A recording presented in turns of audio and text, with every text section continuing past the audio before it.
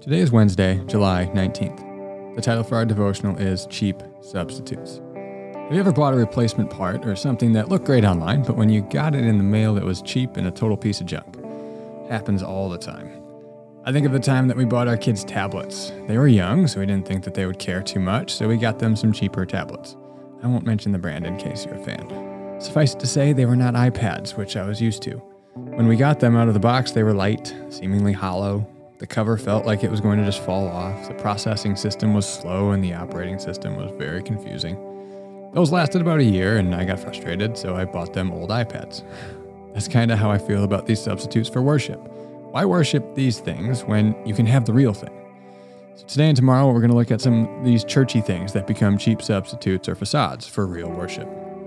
Religious duties is one. The first of our cheap substitutes that we worship is simply religious duties or service. Doing things for God.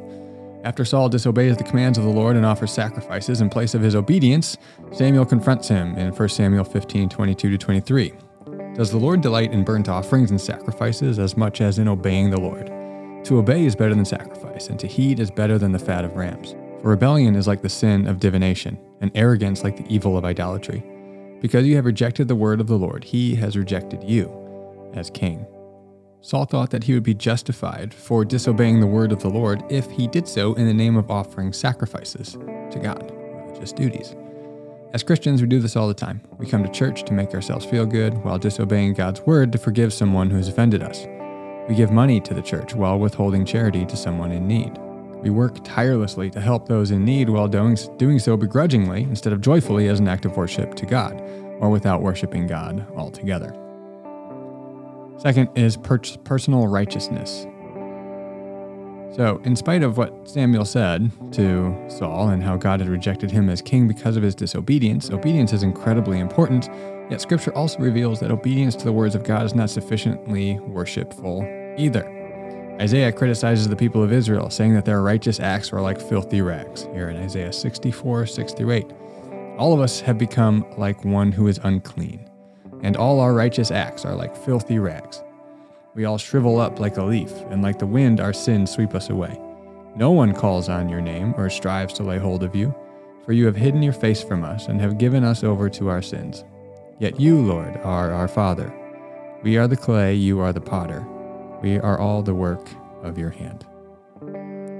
Isaiah here prays and says that their righteous acts are all like filthy rags because no one calls on God's name or strives to lay hold of him. No one truly desires God and worships him. As we said on Monday, God was not the people's total object of affection and adoration. He was not their supreme desire. In a religious culture, like church, there can be a strong temptation to righteous deeds becoming the object of our affection. The true object of our desire could be one of two things. One, to satisfy a misguided desire of personal holiness apart from Christ that we have in and of ourselves. Or two, to appear holy to gain the approval of others. In this instance, one is worshiping their righteousness, themselves or others, not God. Obedience then must be an act of worship to God. Our hearts must be, quote, close to God, as Jesus says in Matthew 15, verses 7-9. He says, "You hypocrites, Isaiah was right when he prophesied about you. These people honor me with their lips, but their hearts are far from me. They worship me in vain," Jesus says. "Their teachings are merely human rules." Their worship was not from their heart. Their hearts were far from God. Third, you can think of things like heritage, nationality, zeal, knowledge, things like that. In Philippians 3, Paul lists a number of things that he used to put his trust in, but no longer because he has found Christ. Philippians 3:4-11. "If anyone else thinks that he has reason for confidence in the flesh, I have more. Circumcised on the 8th day of the people of Israel, of the tribe of Benjamin, a Hebrew of Hebrews, as to the law, a Pharisee, as to zeal, a persecutor of the church, as to righteousness under the law, blameless. But whatever gain I had, I counted as loss for the sake of Christ. Indeed, I count everything as loss because of the surpassing worth of knowing Christ Jesus my Lord. For his sake I have suffered the loss of all things and count them as rubbish, in order that I may gain Christ, and be found in him, not having a righteousness of my own that comes from the law, but that which comes through faith in Christ, the righteousness from God that depends on faith, that I may know him and the power of his resurrection, and may share in his sufferings, becoming like him in his death, that by any means possible I may attain the resurrection from the dead." This is the words of a man who worships. I want to end today with the words of G. Campbell Morgan. In this section, he's talking about how our forms or ceremonies of worship, apart from, quote, the deeper fact of life, or it's referring to as our inner life, the inner movements of our hearts, are appalling to God. It says, these things he hates when they become the grave clothes wrapped about death.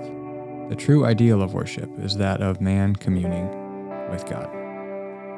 Reflection time today, reflect on if there are any religious forms that you have substituted for worship of God himself.